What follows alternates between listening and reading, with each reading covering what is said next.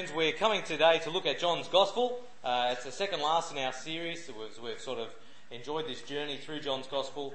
Let me lead us in prayer as we come to look at God's Word together. Heavenly Father, we do want to thank you for the good things that you have given us. We thank you particularly for the freedom we enjoy to meet here today around your Word, to listen to what you have to say. We pray, Father, that as you've promised, you might grant us understanding of your word so that we might know how to live lives that please you and reflect all of your goodness to us. We ask it in Jesus' name. Amen. He's been flogged, he's been beaten, he's been mocked, he's been condemned to die by the authorities. He carried his own cross outside of the city, and when he got to the appointed place, they stripped him of his clothes and crucified him naked. And now he hangs there, waiting to die. He's not the only one today. 2 others are crucified with him, executed for various offences. His offence might seem a little bit unusual. The inscription fixed to the cross bearing his crime reads, "The King of the Jews." But yet even that wasn't unique. He wasn't the first revolutionary, the first pretender to a throne, who'd met this gruesome and painful end at the hands of the Romans, and he wouldn't be the last one they executed either. And as was their custom, the soldiers who carried out the order divided up his clothes among them. Nothing extraordinary there. Somehow amidst the pain, this man hanging there manages to have a rather touching conversation with his mother and a friend who was standing by. But I don't imagine he was the only one ever to do even that, even in his extreme circumstances. He cried out that he was thirsty. They gave him some vinegar on a sponge from a jar nearby, and then he died. Having had a drink, he said, "It is finished," and he bowed his head and died. It could have been anyone. The Romans executed thousands of people in this way, both before and after this particular man. Is it just another cross, just another common criminal, just another failed revolutionary, just another visionary dreamer crushed by the world into which he didn't fit? Well, the way John recounts it for us here in his eyewitness account in John chapter 19, it almost could have been anyone.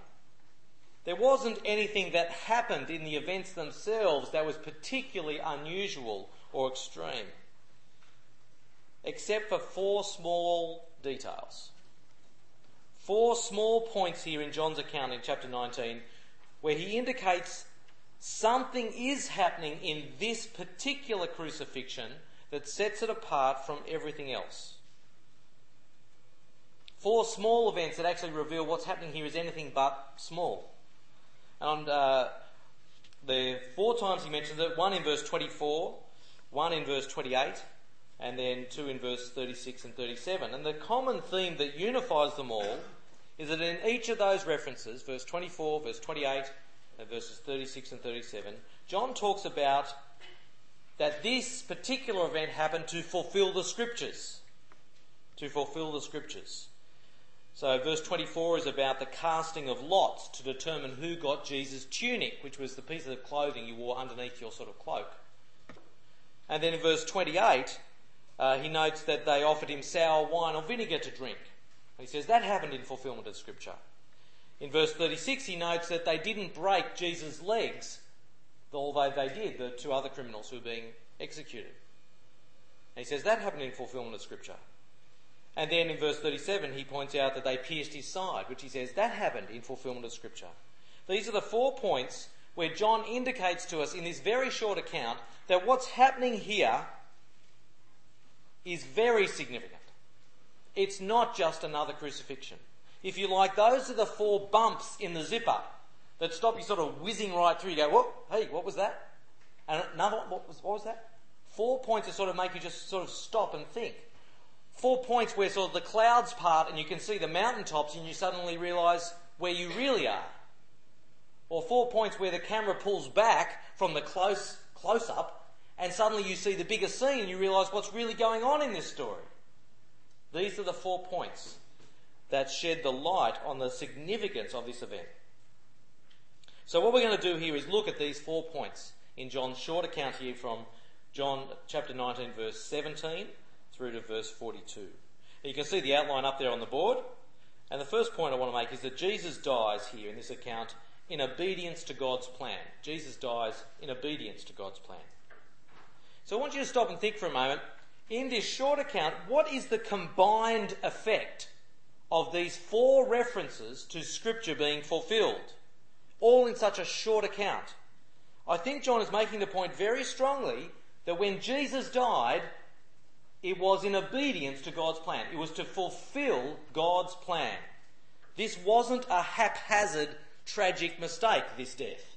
It wasn't an injustice that somehow slipped past God's sovereign control. This is part of the divine plan.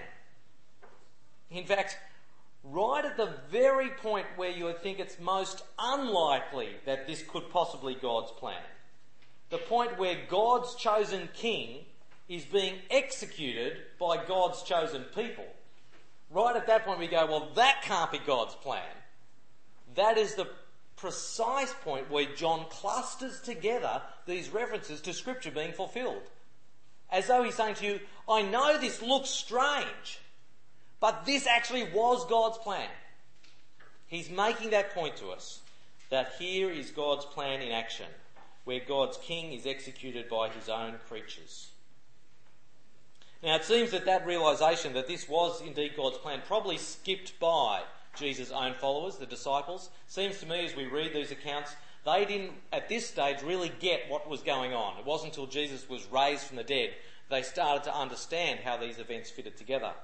But Jesus himself wasn't in the dark. He understood how these events were fitting together. We saw that last week when we looked at Jesus' arrest. We saw how Jesus stepped forward in control, deliberately, into these events, knowing what was going to happen. He stepped forward in obedience. As Jesus said to Peter last week in John 18 verse 11, he said, I am certainly going to drink this cup that the Father has given me. I'm certainly going to drink this cup.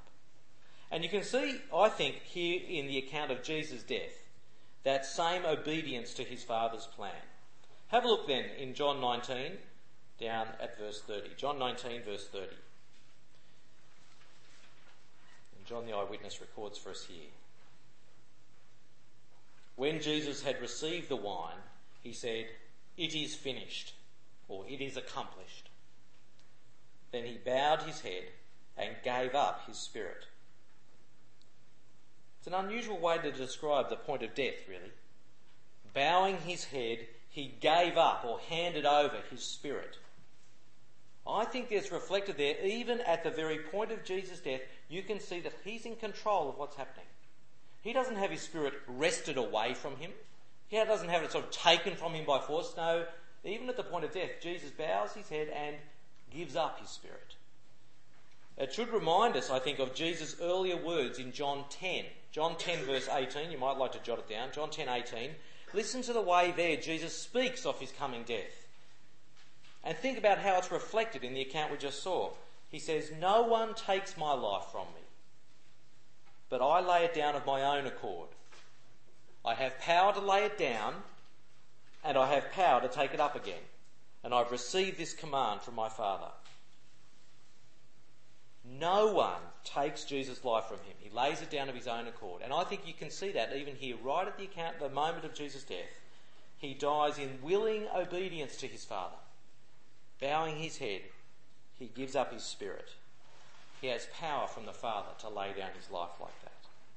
He knows from elsewhere, John chapter 12 verse 24, we know that Jesus knows that laying down his life in this way will produce much fruit. Last weekend, my wife and I, it was a slow Saturday night. We were sort of exhausted after the usual weekend of looking after our great and small and active family. And we were sort of crashing out, and we decided we'd watch the third of the Lord of the Rings movies. Just because it had been sitting there on the shelf. We'd borrowed it from a friend about 6 months ago. Not got around to watching it. Okay, let's watch it. We got through about 2/3 of it. We've only watched about 7 hours or however long it is. I mean, it's a long movie. But one of the things, and most of the movie strikes me that third instalment of the series, it really is mostly a battle. Just one sort of long battle. And it struck me as I watched it again, whenever you watch these sort of fictional battles, there seems to be a common sort of theme. I mean, one group of soldiers in this particular movie, they're convinced that they're about to go into battle and die. They're overwhelmed, the numbers opposing them are just stupendous, but they're still going to go into it, for honour's sake, I guess, put up a fight, but they know they're all going to die. Now, that's a fairly fearful position to be in, I imagine, facing your own death. And so there's sort of a dynamic that goes on, and this is what's common in a lot of these movies, I think. They seem to try to turn their fear into hype. They sort of go, yes, we will do it, yes, ah! And they go from fear to hype, and the hype propels them to their death. That's what they have to do, right? It's not like that for Jesus. That's not how it goes. Jesus goes in knowing he is about to die. He goes in with a quiet certainty, a confidence. We know that he's greatly troubled by it. We saw in the earlier chapters, the night before, he knew this was going to happen. He's greatly troubled in spirit. But he goes in with a quiet confidence and a certainty. And he gives up his spirit. You might say, well, that's a pretty impressive thing to be able to do like that. You know, face your own death with that sort of certainty. Just as well, we don't have to face that sort of death. Just as well, we don't have to sort of voluntarily sort of give up our life like that. Well, if you've got your copy of John's Gospel there, you might like to turn back with me to John chapter 12, because Jesus actually wants you to. John chapter 12, verse 24 to 26. John chapter 12, 24 to 26. And you will see there in verse 24, he's talking about his own death. And Jesus says, very truly I tell you, unless a grain of wheat falls into the earth and dies, it remains just a single grain. But if it dies, it bears much fruit. He's talking about his own death. Then look what he says next. He says, those who love their life lose it. And those who hate their life in this world will keep it for eternal life. Whoever serves me must follow me. And where I am, there will be my servant also. Whoever serves me, the Father will honour. See, to be a Christian means to be a follower of Jesus. And he presents his own death here as a model for all of his followers. A model in the sense that we see that Jesus did not hold so tightly onto his life in this world. He gave up his life in this world in loving obedience to his Father. And we're to have the same attitude. To sit loosely to our life in this world. Not to not care about life in this world. Not to be remote from it or distant from it or be indifferent towards it. But knowing that there is actually a greater life than the life in this world. There is eternal life. Life in continual relationship with the Father through the Son in the Spirit. And having that attitude where we can sit lightly to our life in this world, that attitude that Jesus modelled as he even gave up his own life in this world, that's the attitude that you're to have. Now, what might that attitude actually look like in your life? Maybe you will face martyrdom. I don't know what God has in your life for the next 10, 20, 30, 50 years. I don't know where you'll end up living and what the state will be towards Christians in that country, wherever you are. I don't know. Maybe it will mean martyrdom for you.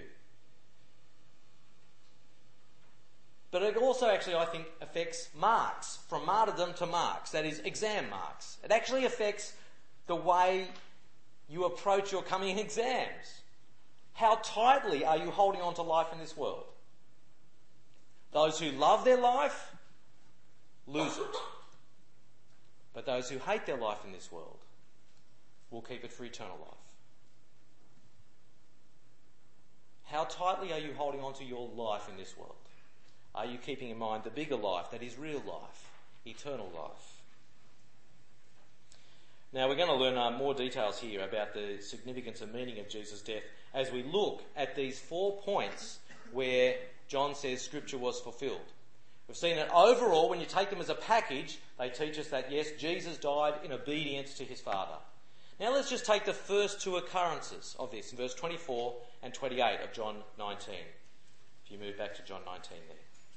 When we take the first two fulfilment passages together, we see that Jesus dies as the suffering Christ. That's the second point. Jesus dies as the suffering Christ. Now, verse 24, as I mentioned before, is about the casting of lots for Jesus' tunic. And John there says that fulfills Psalm 22, verse 18. Psalm 22, verse 18. And then in verse 28, with respect to Jesus' thirst and being offered sour wine, it's not exactly clear precisely what passage John has in mind, but the best candidate seems to be probably Psalm 69. So Psalm 22 and Psalm 69. Psalm 69, verse 21. Now, both of these psalms, if you go back and read these psalms in your own time, both these psalms have a lot of similarities. They're both psalms about being surrounded by enemies who want to kill you. Both these psalms. And in both psalms, the writer in that situation cries out to God for deliverance. And in both psalms, the writer trusts in God despite his pretty dire circumstances. The interesting thing about the two psalms is who wrote them. If you look it up in your Old Testament, you'll find that both psalms were written by King David. King David wrote these psalms about his own experience as God's chosen king. This is what it was like for him to be God's chosen king, to be surrounded by enemies who wanted to kill him. That was the lot of the Christ, the anointed one, the chosen one, the Messiah. This was David's experience. And from the way John has used them here at Jesus' death, we can see that John certainly regards them as being fulfilled, those psalms were fulfilled in Jesus. They're not just songs about King David, but under God's hand they're also prophecy about this greater king who will be descended from David, God's great anointed one, the capital C Christ who would come, who'd reign on David's throne forever. So these two psalms, written by King David, but fulfilled by Jesus as he hangs on the cross. How does that affect in the way we read John 19 and Jesus' death? Well, it tells us that this man dying on the cross, despite the appearances, really is the Christ. See, at the time, almost everybody who's standing around that cross looking at this guy dying there, Jesus, almost everyone is convinced this guy was not the King of the Jews. I mean, Pilate might have had it written above, like the inscription on the cross, that he was the King of the Jews, but Pilate certainly didn't believe it. The reason he had King of the Jews written up there was to get up the nose of the Jews, to get up the nose of the Jewish authorities, saying, this is your king, and look what we, the Roman Empire, do to him. It was to get up their noses. But then the Jews didn't believe that he was King of the Jews either. If you read the account, the Jewish authorities try to get the sign changed, because they don't want people thinking that Jesus was King of the Jews. They say, change it to, this man said, I'm King of the Jews. So no one believed that he was King of the Jews. But then John cites these two psalms and says, actually, he was. He really was the Christ. These very things that happened as they cast a dice for his tunic, as they gave him sour wine to drink, that's exactly what we knew would happen to this Christ. He is the Christ. It's not a picture of a reigning or a ruling king that we'd expect. But then if we knew the Old Testament, it is what we should expect. We should have expected that the Christ, following in King David's footsteps, yes, the Christ would suffer. He'd be a rejected Christ, a suffering Christ, yes, an executed Christ.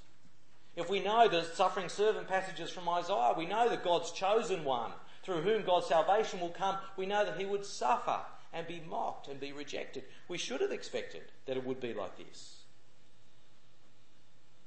Now remember, John's motivation for recording all these events we've looked at many times. We've often flicked forward to John chapter 20 verse 31, and by now it's almost on the same page as where we're up to. John's written these things so that you might come to believe that Jesus is the Christ. And so right at this point where you may be most tempted to go, that can't be God's chosen one, right at that point he puts two quotations to say, this fulfilled the scriptures to show that he is the Christ, so that you might believe that he is the Christ. One other point to note here is that these two psalms which John points us to go on to say that this suffering Christ, it won't end in suffering and death. It ends in deliverance. Both Psalm 22 and Psalm 69 end with great celebrations that God has actually delivered his chosen one. So knowing those two psalms and the way John's used them, even as we look at Jesus hanging on the cross, we should have some sense that actually, if those two psalms are true about this moment and this man, it's not going to end just in death. It will end in deliverance for God's chosen one. And that points us through, I think, to what we'll see next week as we come to the great end of John's account of Jesus' life in Jesus' resurrection from the dead. Now let's just stop and think about how does this truth that Jesus dies as the suffering Christ impact upon you or me? I don't need to tell you, I think, about the reality of suffering in this world. At least I hope I don't have to tell you about that reality. If you've got any eyes to see, if you've got any ears to hear, if you've got just an ounce of compassion in your heart, then you know that life is often full of suffering. You may know that from your own experience. I don't know your stories. But certainly you will probably know it from the lives of those around you. I think this particular point, that Jesus dies as the suffering Christ, means in part that we can realise that suffering itself has a profound place in the life of God. Suffering has a profound place in the life of God. Because remember, these two psalms point to Jesus being the Christ, but we know from John's Gospel Jesus isn't just a human king. He is God. He is the Word who became flesh and dwelt amongst us. So as you see this man hanging on the cross, you see God incarnate suffering. God himself dying there as a man. Can God suffer? Can God die? Now, they're big questions, and they're not easy questions, and you need to have careful thought, biblical thought, about how to answer those questions. And you might like to get hold of the Ancon tapes from earlier this year, where we tried to address some of these issues. But today I just want to make the observation that since Jesus really is God in human flesh, then suffering is not alien even to God's experience. And that gives us a really profound framework in which to process suffering. I mean, we know from the scriptures that the way God intended life to be back in the Garden of Eden, there was no suffering for humanity. And we know that his great plan is to renew all things and to have a new creation, and there will be no suffering. But between the garden and the new creation where you and I live, yes, this life is full of suffering because of humanity's rebellion against God, because we are all under the power of the evil one who rules this world. So yes, there is suffering now. But that here, when we look at Jesus suffering on the cross, I think that there's at least three things that can help us in our suffering. First is this: we can see that even terrible human suffering, brought about by human wickedness and human evil, even the blackest of human suffering can be caught up by God into his good purposes. Yes, this was a wicked thing to execute an innocent man. It was a terribly wicked thing to execute Jesus, God's Christ, God become flesh. Yet even this terribly wicked thing was caught up by God into his good purposes. We can see here that God takes even the blackest of suffering and uses it. Romans 8, chapter 28, we know all things work together for good for those who love God. Second point I think that can help us here is we see that God understands our pain. Whatever your suffering is, however bad it is, God is not remote from you in your experience of suffering. In Jesus the Christ, we have one who understands suffering from the inside, who understands pain, and can help us in our own suffering. That's what the writer to the Hebrews says, Hebrews chapter 2, verse 18. Because Jesus himself was tested by what he suffered, he's able to help those who are being tested. And finally, I think we see there at the cross, particularly in Jesus' confident expectation that he would be delivered from this suffering, that there is hope in suffering. There is an end to suffering. And I don't mean an end of, finally I die and my suffering is over, like the lights being turned out and then finally the pain is over. I mean a glorious end. an end of eternal life with no more suffering. That's the great end of suffering that we're living and waiting for and have our faith in Christ for. That's the sure hope of an end to suffering found in Christ. And it's that sure hope that explains why Christians can be joyful even in suffering. Not because they enjoy suffering. No one enjoys suffering. They can be joyful in suffering because they know of the great hope that is secured for them in Christ. The new creation where there's no more suffering, and we look forward to that day. So I just want to say to you, as people who experience suffering or know people who suffer, take heart here in the suffering Christ. A wise person once said, if you haven't suffered yet, then you just haven't lived very long. If you haven't suffered yet, you just haven't lived very long. So take heart here in the cross of Christ. Know that God can use even our suffering for his good purposes, that he knows our pain from the inside, and that there's a sure hope of an end to suffering in Christ. Well, let's move on and look at the last two places where John talks about the fulfilment of Scripture, and we're down to verses 36 and 37. So the third point here is that Jesus dies as the substitute Passover lamb. Jesus dies as the substitute Passover lamb. We're looking at verse 36, and noting that the soldiers did not break Jesus' legs, John says this: these things occurred so that the scripture might be fulfilled, none of his bones shall be broken. Now the reason that they broke their legs was because it often took, or sometimes took, days for people to die when being crucified.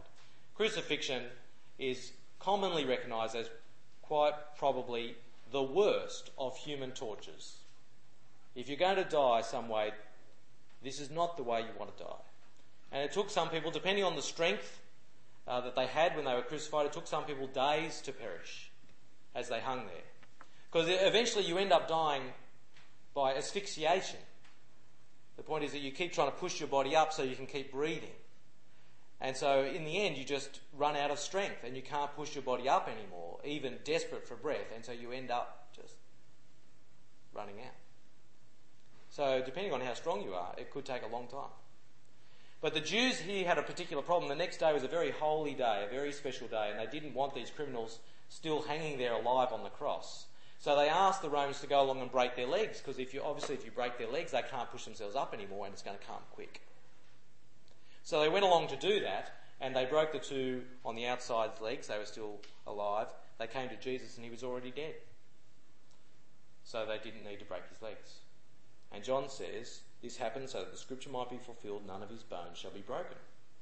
And the verse John's referring to here is from Exodus. Exodus chapter 12 verse 46. You might like to jot that down.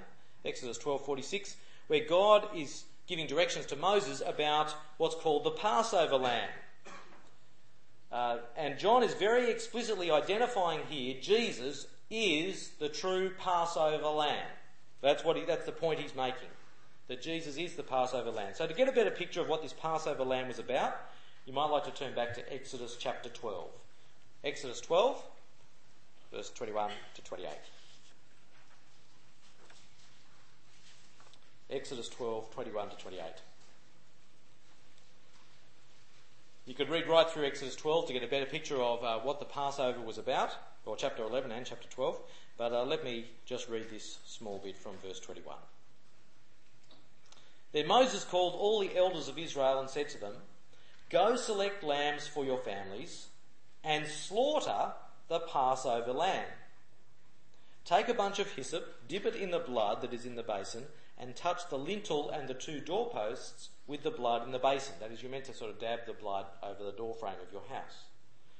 None of you shall go outside the door of your house until morning, for the Lord will pass through to strike down the Egyptians. When he sees the blood on the lintel and on the two doorposts, the Lord will pass over, hence Passover lamb, pass over that door, and will not allow the destroyer to enter your house to strike you down. You shall observe this rite as a perpetual ordinance for you and your children. And when you come to the land that the Lord will give you, as he's promised, you shall keep this observance. And when your children ask you, what do you mean by this observance? You shall say, It is the Passover sacrifice to the Lord. For he passed over the houses of the Israelites in Egypt, when he struck down the Egyptians, but spared our houses. And the people bowed down and worshipped. The Israelites went and did just as the Lord had commanded Moses and Aaron. What was the point of the original Passover lamb? Very simply, it was sacrificed so that your family could live. That was the point of the Passover lamb. It was substitutionary. It was sacrificed. It died so that your family might live. The blood of that dead lamb splashed onto your doorposts, that's what saved you from this judgment that's coming. And now John's telling us it's Jesus who is the Passover lamb.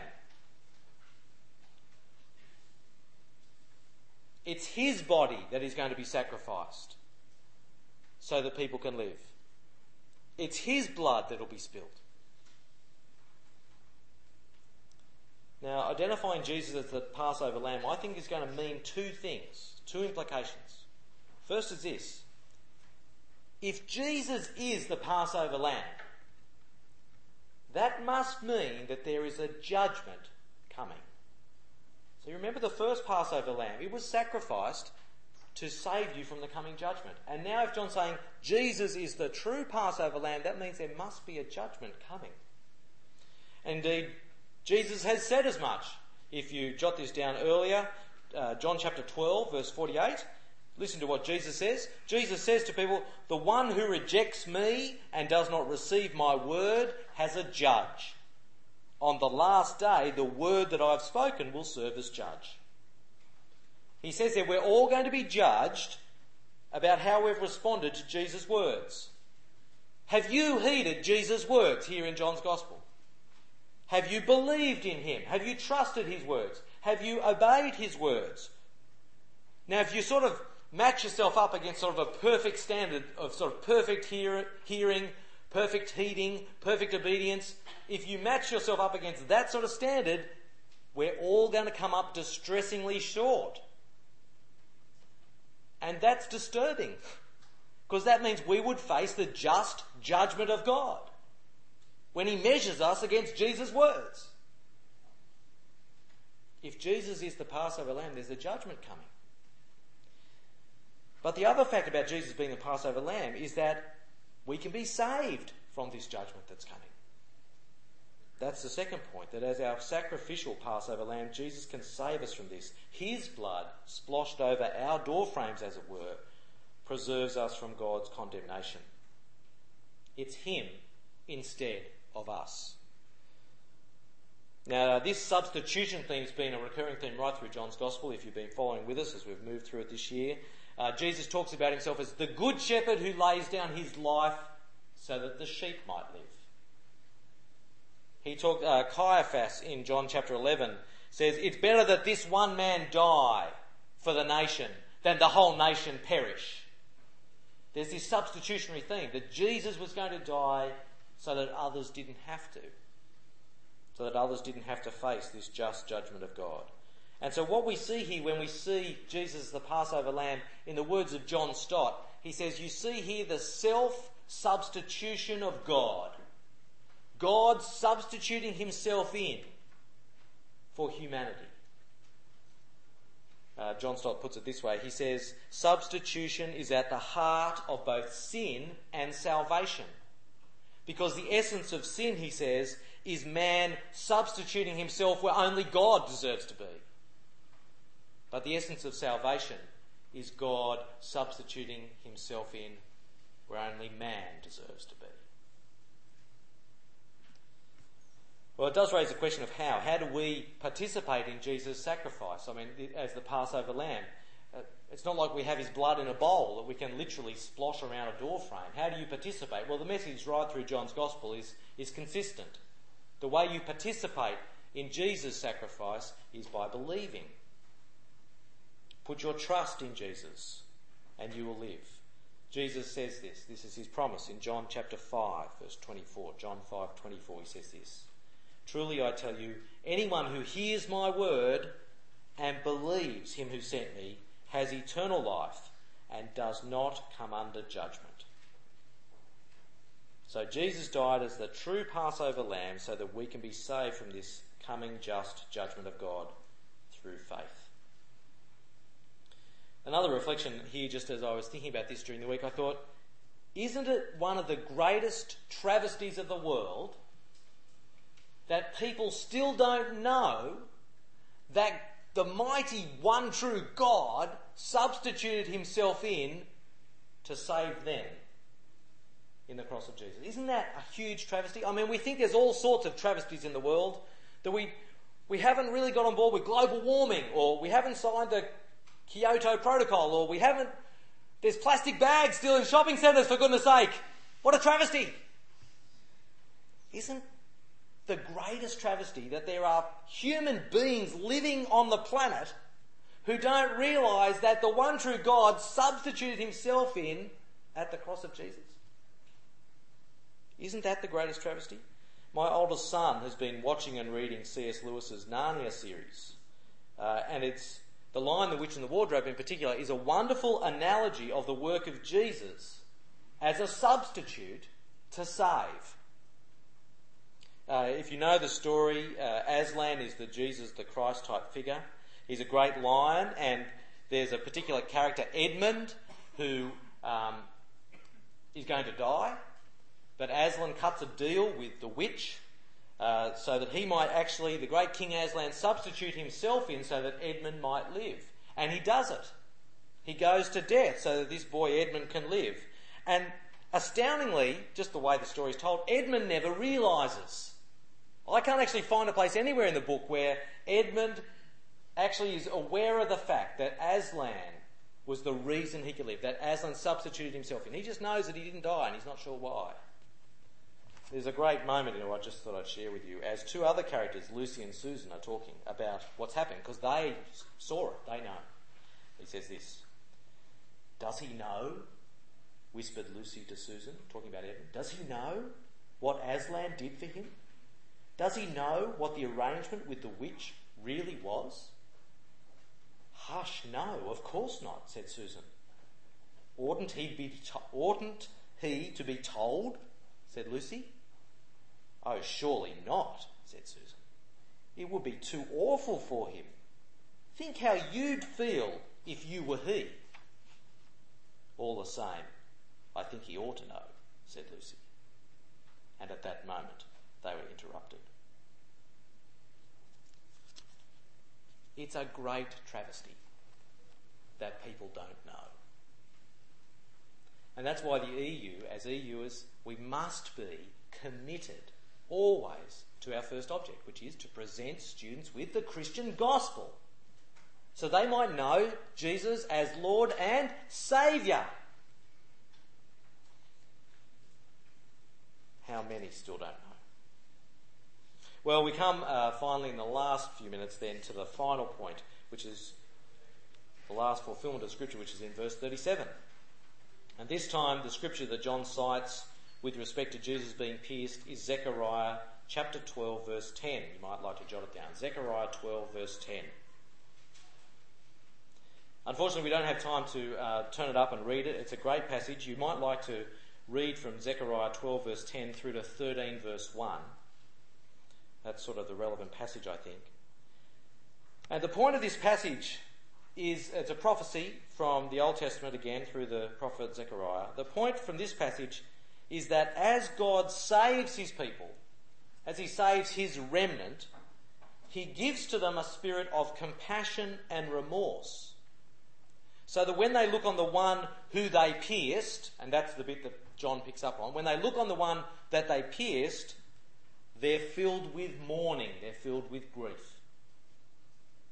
And that's right, I take it, if you're a Christian in your experience. If you're a Christian person and call yourself a follower of the Lord Jesus, as you look at Jesus hanging on the cross, you're filled with thanks, sure, because there's our substitutionary Passover lamb. But also, doesn't it fill you with some sort of sense of grief at your own sin? Because it was our sin that put him there.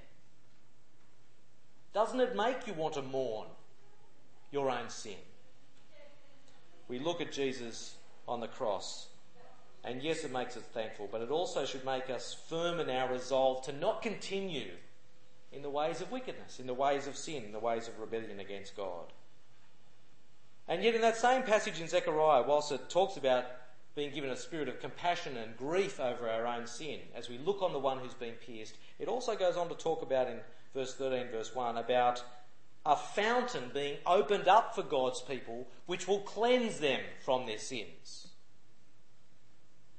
John saying that prophecy is true here at the cross of Jesus. Here's the pierced one who's a cause for godly sorrow, but also here's the pierced one through whom comes this fountain that might cleanse God's people from their sins. William Cowper lived in the 1700s in England. He had a tragic life, a life of much suffering.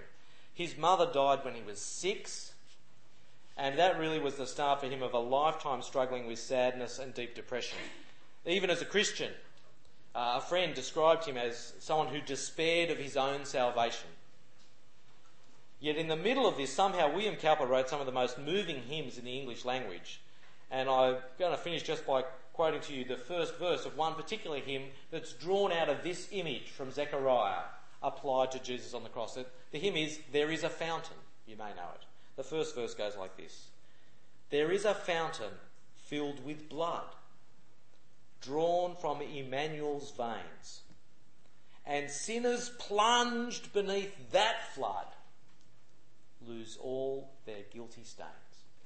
And then he repeats, "Lose all their guilty stains. Lose all their guilty stains, and sinners plunged beneath that flood lose all their guilty stains."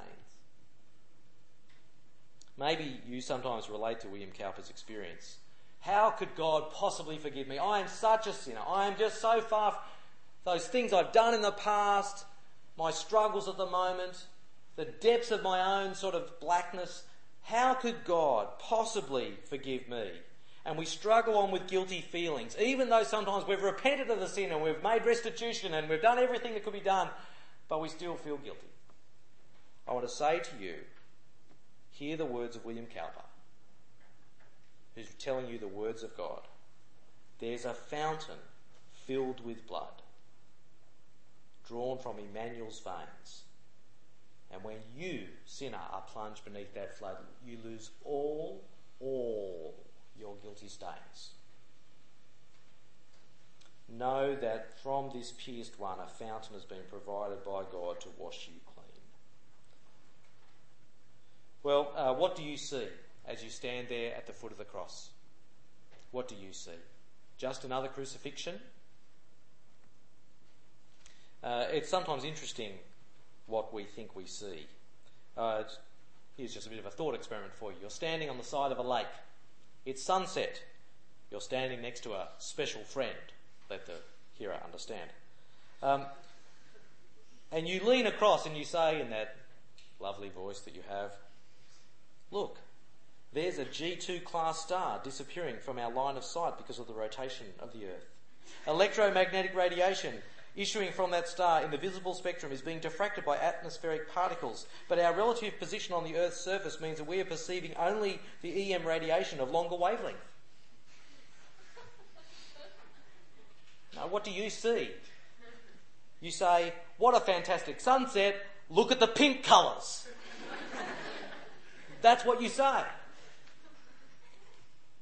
What do you see? When you stand now at the foot of the cross and you look up and you see Jesus dying and saying, "It is finished. It is accomplished." What do you see? Friend, know there that there is the sacrifice for your salvation. When you look there, see there the cleansing for your sins, and see their hope and comfort for our suffering. What do you see?